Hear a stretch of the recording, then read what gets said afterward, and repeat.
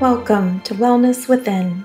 We would like to thank UC Davis Health, Elizabeth A. Harmon General Dentistry, and Columbia Bank, who in part sponsor this podcast.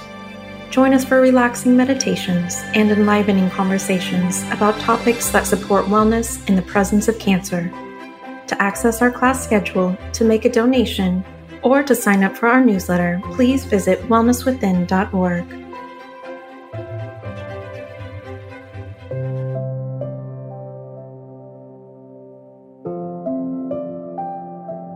Hello and Happy New Year. This is Annie Mascoro. I facilitate poetry for wellness and healing groups at Wellness Within, and I am greatly honored to get to share a poem that is meaningful to me with all of you. I've chosen a poem I return to each January for the new year. During this time of year, we often contemplate possibilities and beginnings. We imagine how this year could be, how it might be. The gift of this season is often hope, no matter how small or fragile. In the poem I'll be reading, the poet Denise Levertov refers to a grain of hope.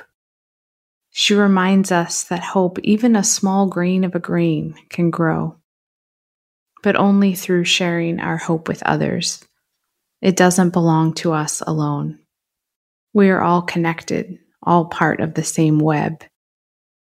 She suggests that it is our responsibility, our great joy, our practice of love, to share the hope we have with others so that we may all be well.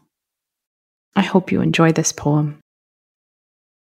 For the New Year, 1981, by Denise Levertov. I have a small grain of hope, one small crystal that gleams clear colors out of transparency. I need more. I break off a fragment to send you.